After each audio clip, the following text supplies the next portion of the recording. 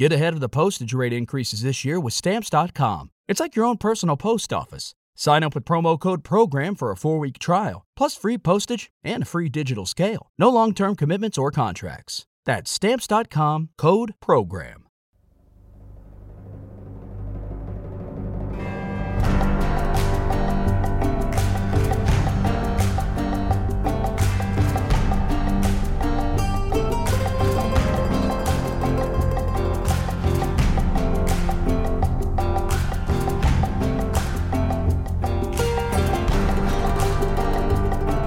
With his first 2 films, In Bruges and 7 Psychopaths, Martin McDonagh made the transition from world-famous playwright to high-class filmmaker seem deceptively straightforward.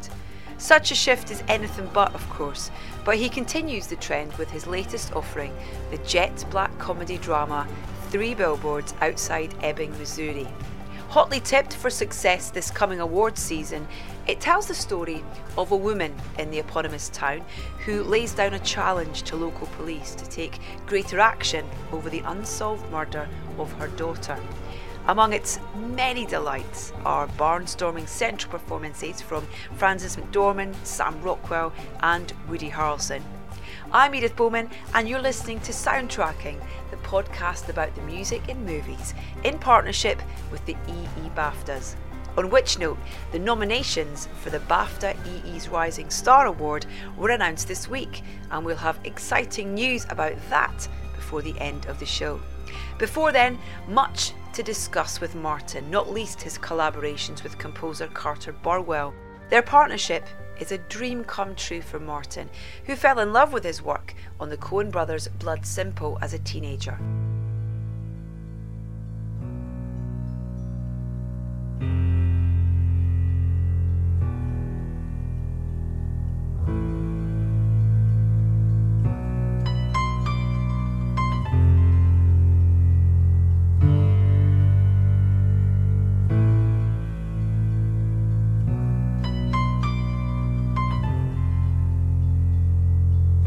Martin, welcome to Soundtrack, and it's an absolute pleasure.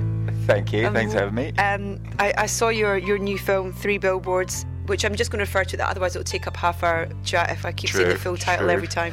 It's brilliant. It's just so many things, and music obviously is an important part and always has been, and it sees you back with your regular composer, the fabulous Carter Burwell. Yeah, for the third time. Is there no, I guess it's just kind of, there's such a rapport with you two now in terms of you always want it to be him anyway. I always loved his stuff ever since I saw Blood Simple, which I think was his first ever soundtrack when I was about 14, and that stayed in my mind.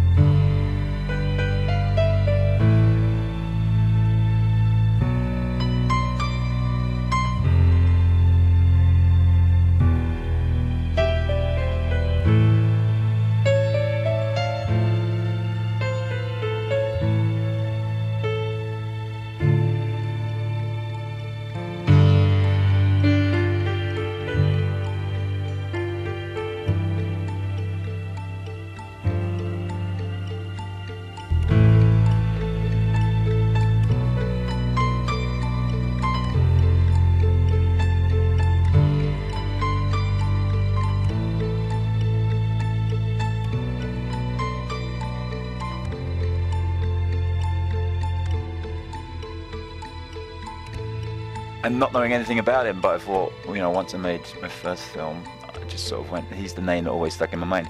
He kind of comes from a bit of a punk rock background too, I think, even though you wouldn't necessarily be able to tell in the music. I think that's maybe a shared connection. And then all of the Coen brothers stuff, particularly Miller's Crossing, I kind of really loved.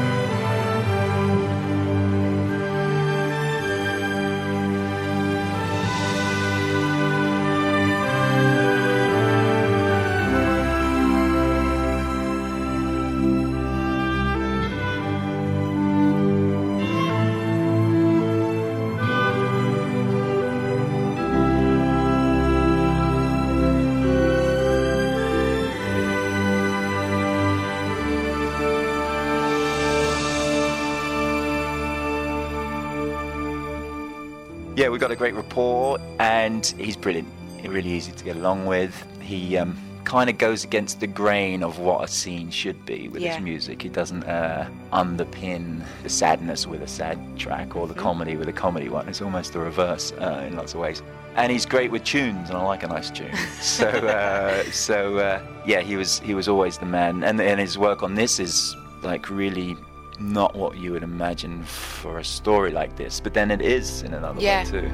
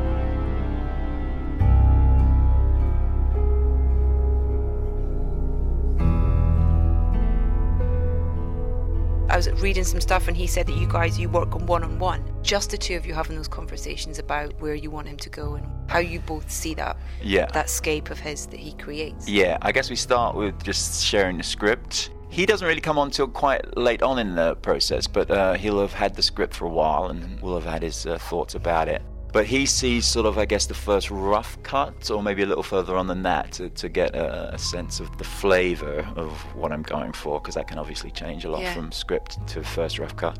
And then we either get together, he's New York based, so I'll fly over there and we'll chat, or we'll exchange ideas. But I think this time around it was me just coming to his place and him playing a few tunes that he'd been thinking about for this, which can be a terrifying kind of experience, because if it's a load of shit, what do you do? What do you say?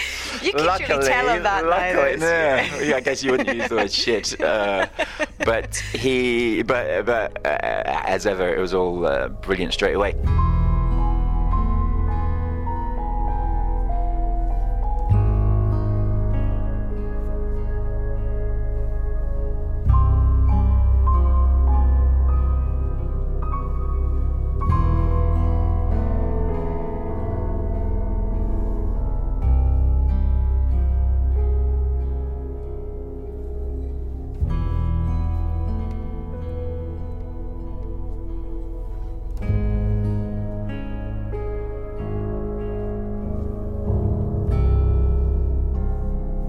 This time it was very not what I was imagining. I didn't really imagine what it could be because I'm not that way inclined so much. But he came up with something that I didn't even quite see in the story or in the film, and that was sort of a Western theme.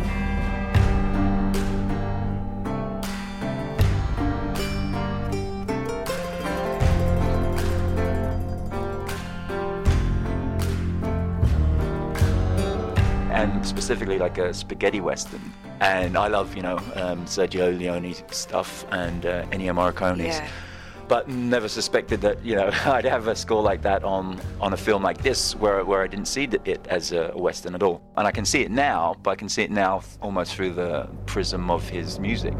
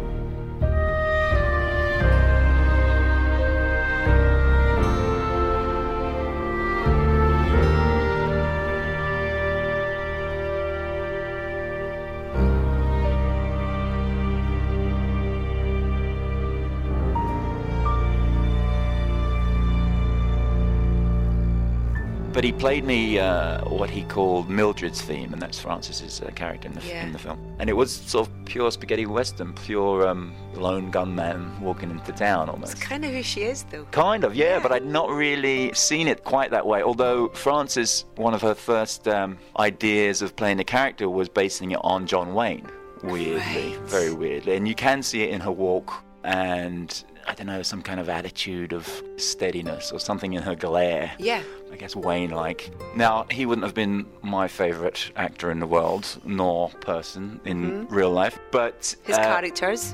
Maybe, yeah. Maybe. But if it was Red River, I'd always go with Montgomery Clift rather than John Wayne, wouldn't we all? In so many ways. But so, yeah, getting back to Carter, he came up with a spaghetti western theme for a woman in a modern-day film, which is... In a jumpsuit. And it just worked. It was like Mildred's war theme, pretty much. And it was a beautiful tune. It's used throughout the film in quite quiet ways, too, and then strident, angry ways. And the film is that. It's, strident and angry, but also has moments of tenderness and sadness. And Carter is a master at finding those twists, I guess, and unusual choices.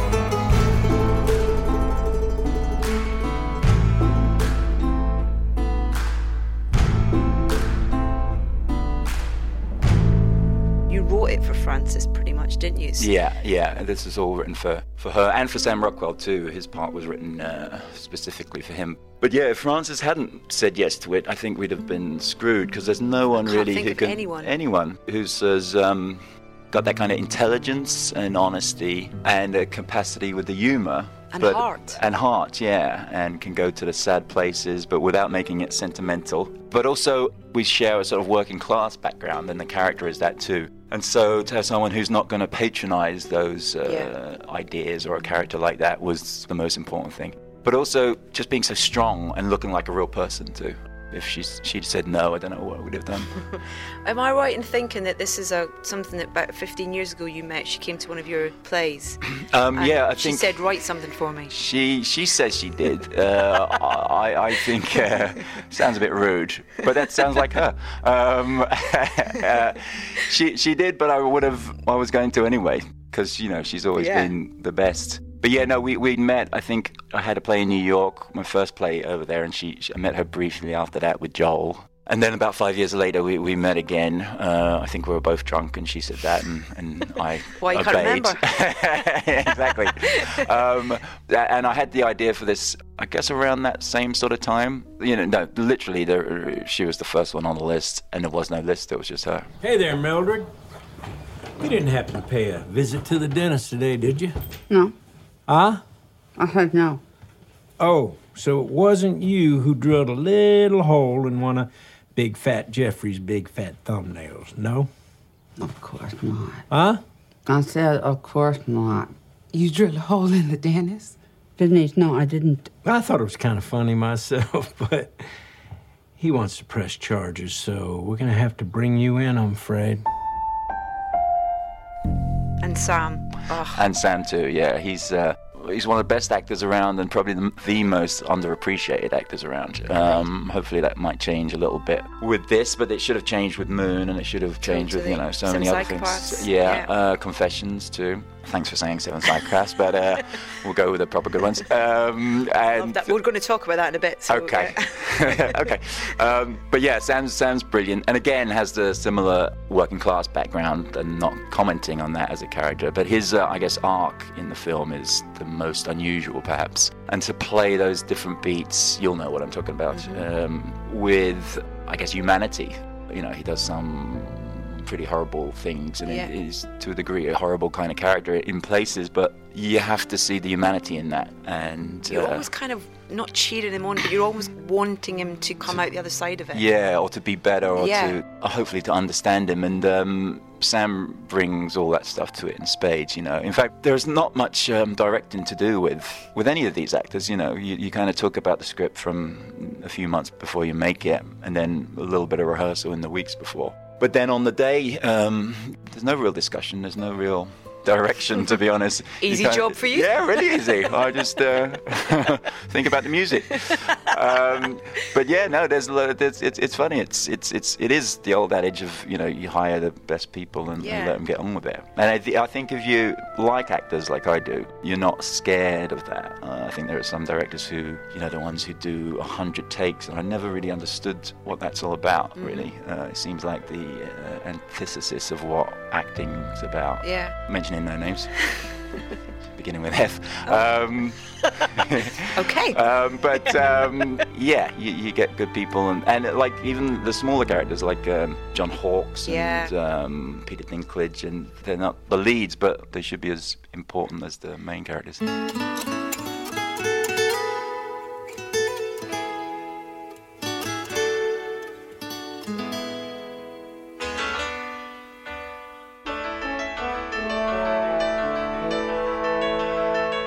Sam's character has a couple of brilliant musical moments that I wanted to talk about. There's one that involves an ABBA track, which is very funny, and it was like that, whoa, was not expecting that. That's a little left field. But it wasn't what he was listening to, I believe, as well. This is a little thing. Who told you that? I might have seen him talk about it somewhere. Oh, really? Oh, I haven't seen that. I've been Googling everything. I haven't seen that one.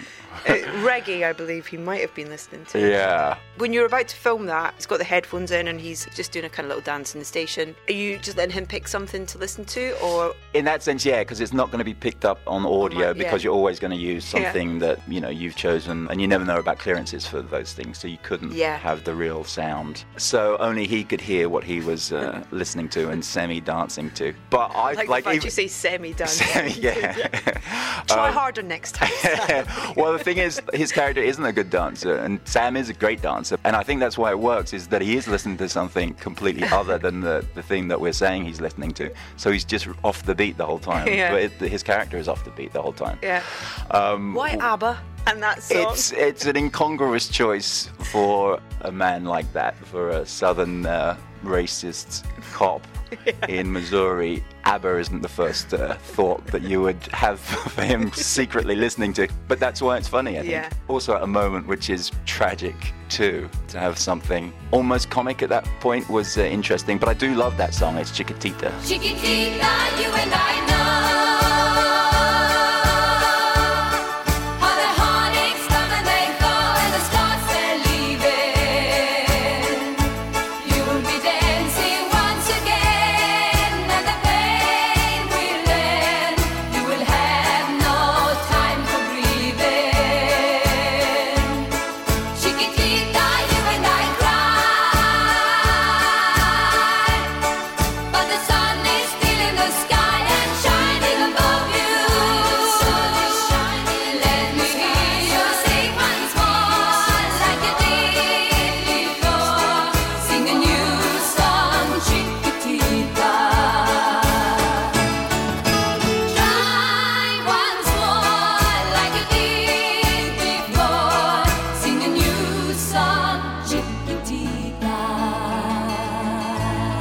God knows what it's about. What does that even mean? Is it a person's name? I think it's a person's name, but they had two with people's names. Fernando was another one, which could have gone in the film anyway. and just they're peculiar. They're like war, and could be the Spanish Civil War. And you don't usually associate that with ABBA.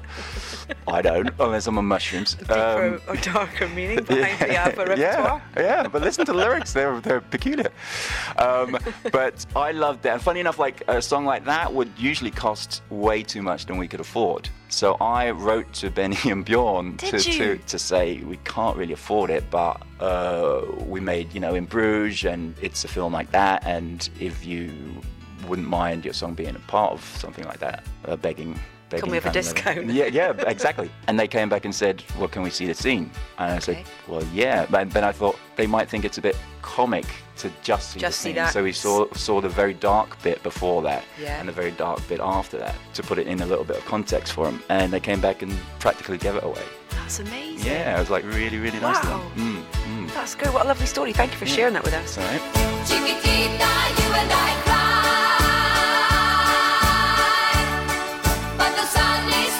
Sky and shining above you. Let me hear you sing once more, like you did before. Sing a new song, Chiquitita. Try once more, like you did before. Sing a new song, Chiquitita.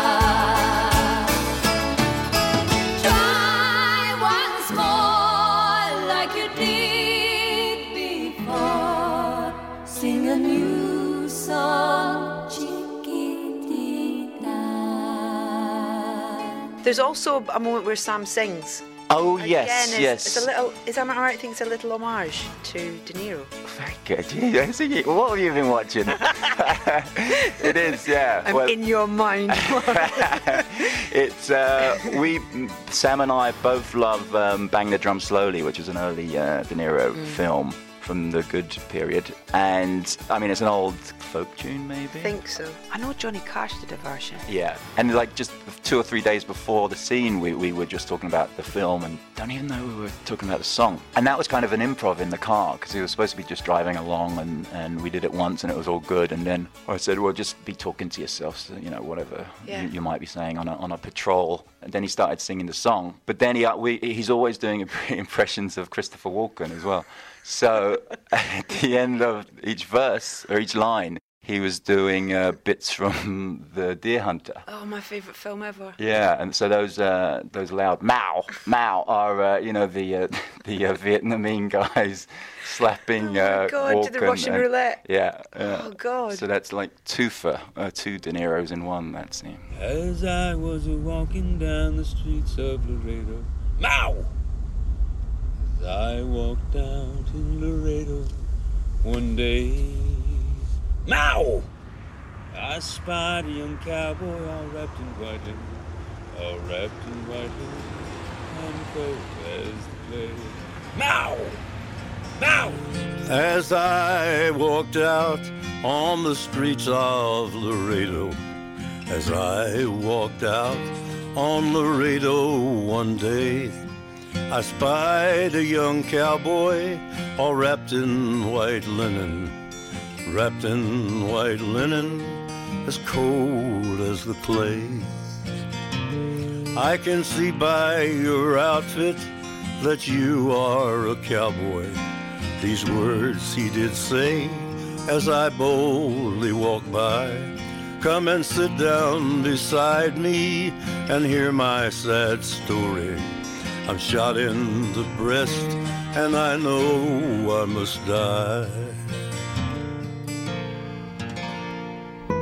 And a third, maybe, Francis's headband. Is that? Yeah, that's a Christopher Walken, and I think that's why we were talking about The Deer Hunter originally, because Francis brought forth the headband, and that got us talking about Walken and The Deer Hunter, and that went into the song and the Mao. I love all these facts. It's amazing. I have a random question that's got nothing to do with music, but Francis being in the jumpsuit for the whole film.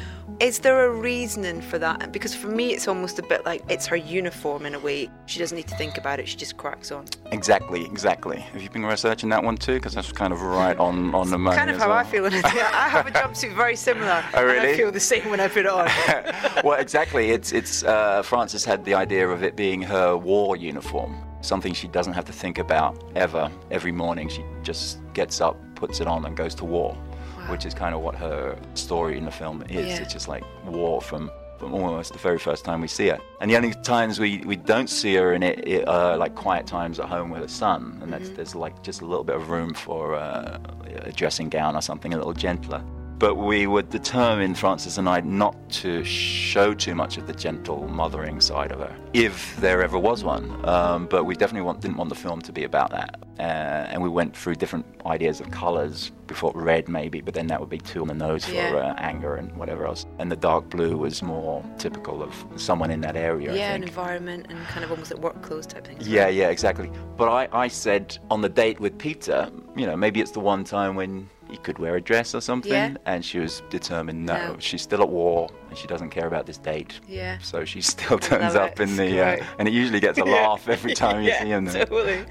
Can we talk a little bit about the other contemporary choices? Because the film starts with this amazing piece, Martha, Act 2, The Lost Rose of Summer. Is that right? Yeah, The Last Rose of Summer. It's actually an old Irish folk tune. Okay. And it's definitely an old Irish poem by the wow. same guy who wrote the Minstrel Boy lyrics. And I think for both of those pieces, there was later a folk tune was put to those pieces. Yeah, and I before I start making a film, I have like a list of like 20 or 30 songs on my iPod that I just listen to, either think about the scenes or to have like background in my head for the scenes. And that one was on it for ages, just because I loved the tune and it's quite melancholy and her voice is beautiful on the track. And then when I was seriously thinking about it, I kind of checked what the lyrics were about, and they're all about loss and one, I think it's like two flowers in love and one dies, and how the other one is left behind, which is almost exactly what the story's all about. I couldn't believe it when I read that. Is the last rose of summer left blooming alone? All her lovely companions are faded and gone, and no flower of her kindred, no rosebud is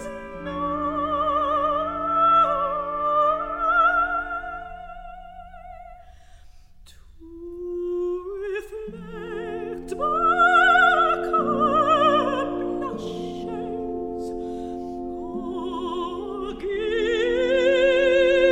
sign for sign. But then you don't really know, and that's the same with all of the songs on that iPod list. You don't know, even if they seem perfect in your head as a backing for a scene, you don't really know until you film the scene and you edit it if it's going to work at all, let alone knowing if you can clear these things for the right price. But as soon as we tried that one, we loved it, and it worked so well, and it set the tone of melancholy, but something operatic and bigger than something small and indie. It kind of sets you going straight away as something not quite the usual. Then, and especially for a lot of classical tracks, they can be really impossibly expensive, and then you fall in love with it, and it works perfectly in the scene, and you might not be able to afford it because it could be like 30 grand or something. But that one we lucked out, and we found the exact same recording at the right price. Yeah.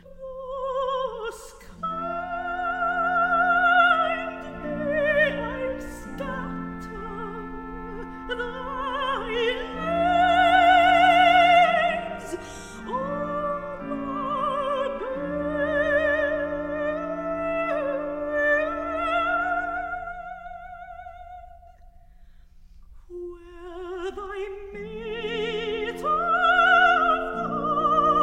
the garden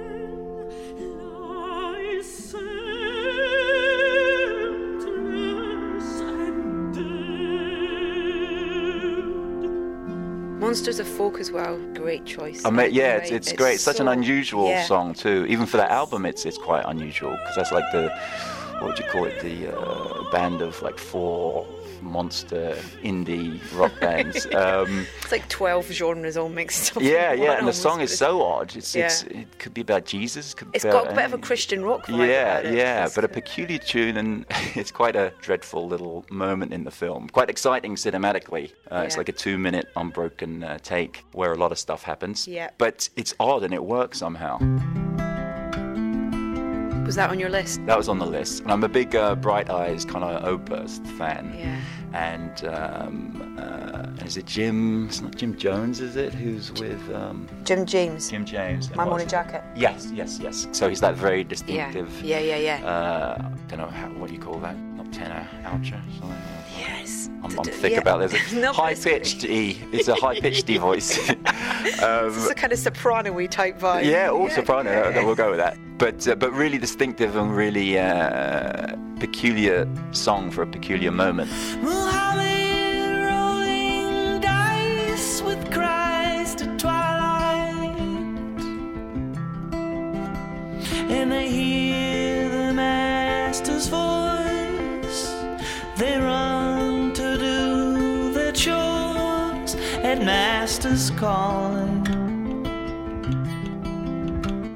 They job tonight, rewrite the Bible for a whole new generation of non-believers. But also, Townes Van Zandt is like one of my heroes of all time, and I've used some of his songs in all of my films so far. And there's one of his that comes up twice in this, his version of Buckskin Stallion Blues. Yeah. I heard her sing in tongues of silver. I heard her cry on a summer storm. I loved her, but she did not know it, so I don't think about her anymore. Now she's gone and I can't believe it, so I don't think about her anymore.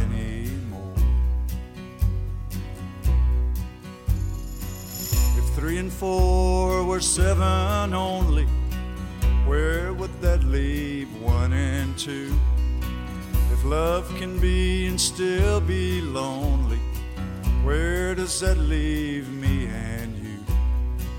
Time there was and time there will be, where does that leave me and you? And another one that I found on a compilation of cover versions by an obscure, she might not be obscure, Amy Annell, yeah.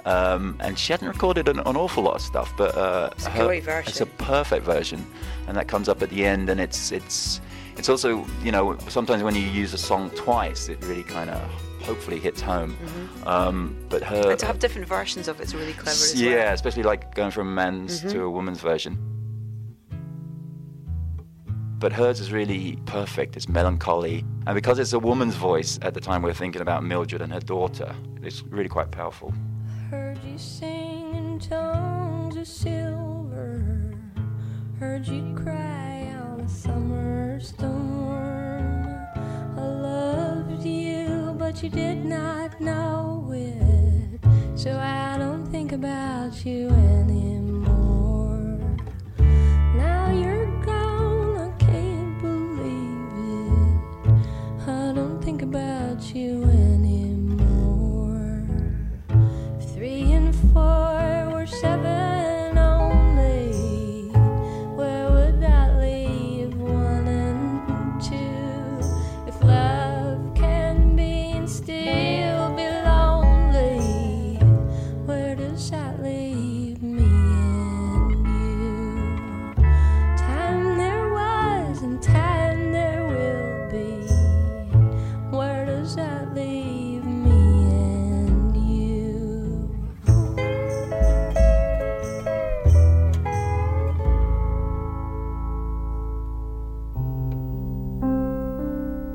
Can we talk for the last couple of minutes about In Bruges? I love the score for In Bruges. Yeah. It's so haunting and memorable, and I mean, you're so lucky as a director because you never know what you're going to get. But to have something that's so incredibly memorable in your first film, it's like he's done half the work for you. Maybe not half, but I mean, it's a pretty memorable film as well. Right, without but the it wouldn't. soundtrack, But it wouldn't have. No, but it wouldn't have been without that soundtrack. I don't think.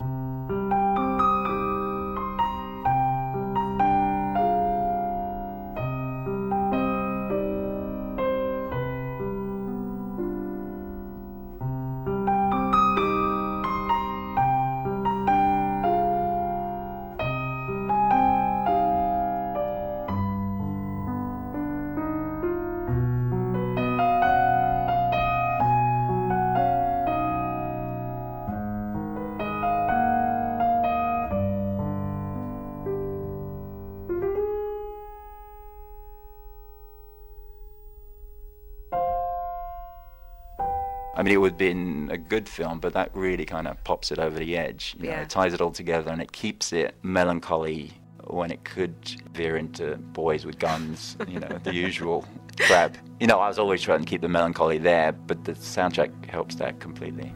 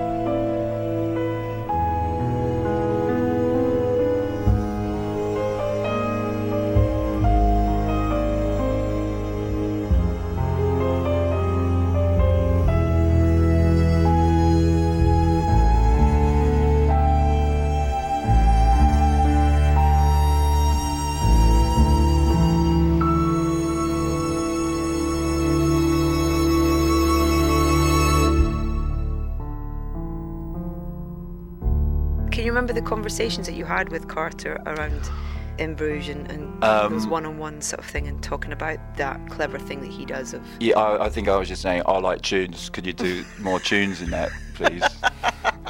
That was my Easy, please. That was my contribution, and then he did. So it kind of works. Stupidity sometimes works in that arena.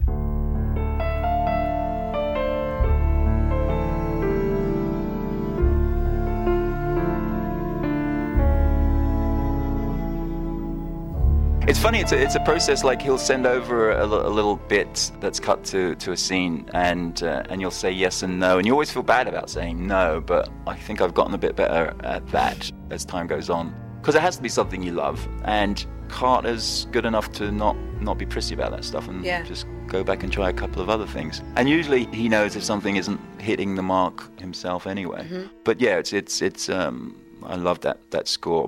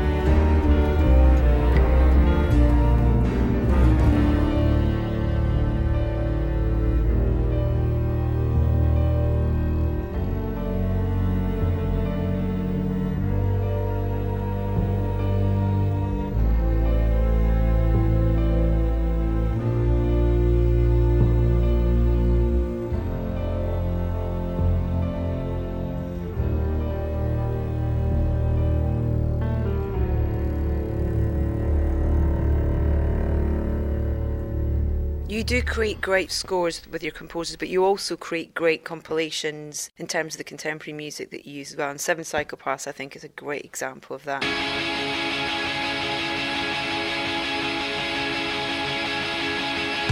I got from that you're a fan of the Walkman. I love the Walkman. I was so sorry when they broke up. I love Hamilton's stuff. Yeah. That's just so long. Have you heard his stuff with Rostam from Vampire Weekend as well? Yeah, really fantastic. good. That's what's really interesting is there are some artists that you use that mimic that tone to what you do and how you write and stuff as well. Yeah, maybe.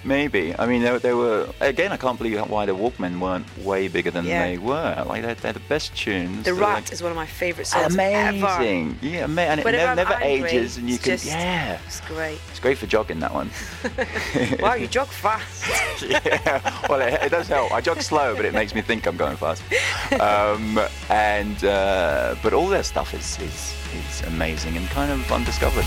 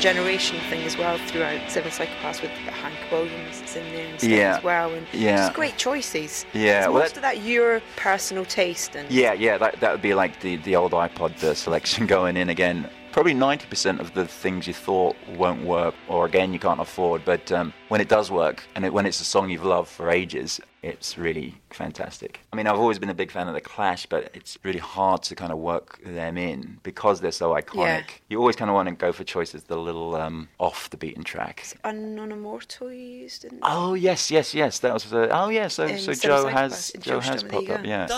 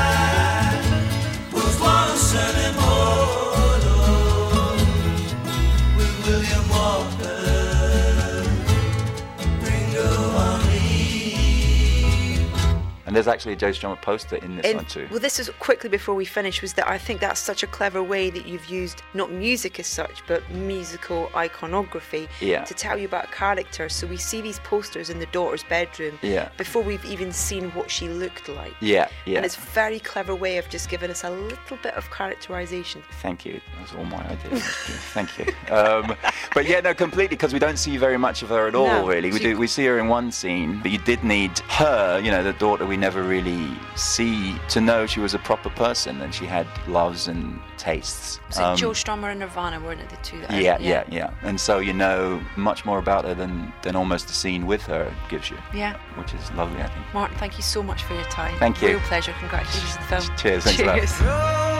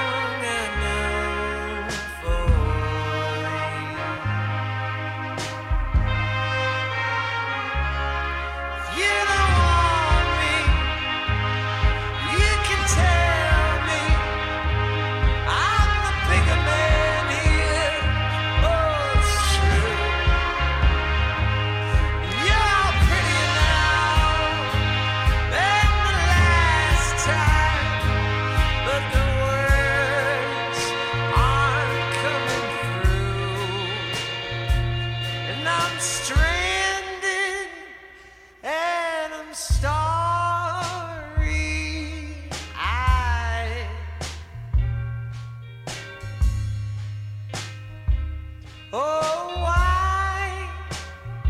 Oh, she washed out of me.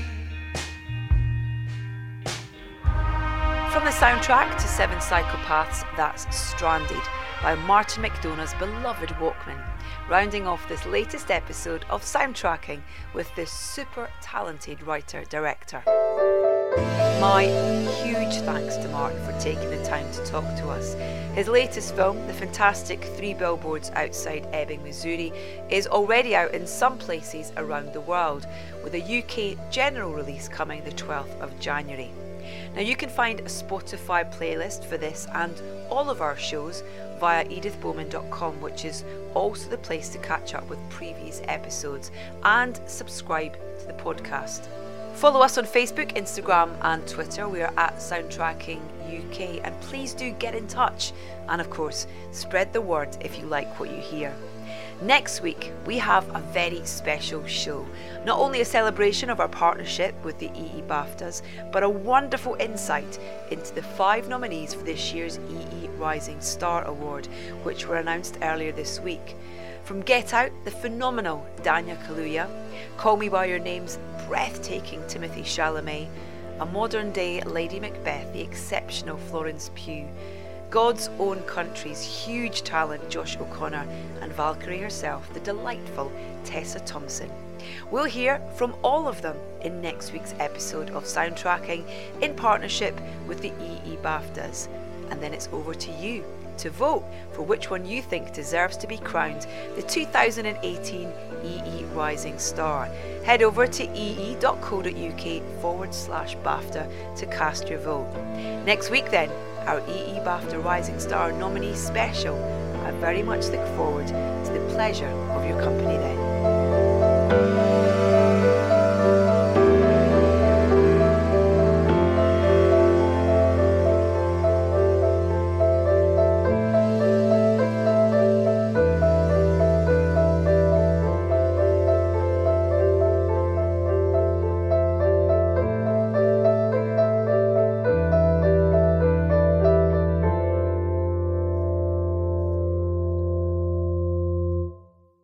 A new year full of surprises.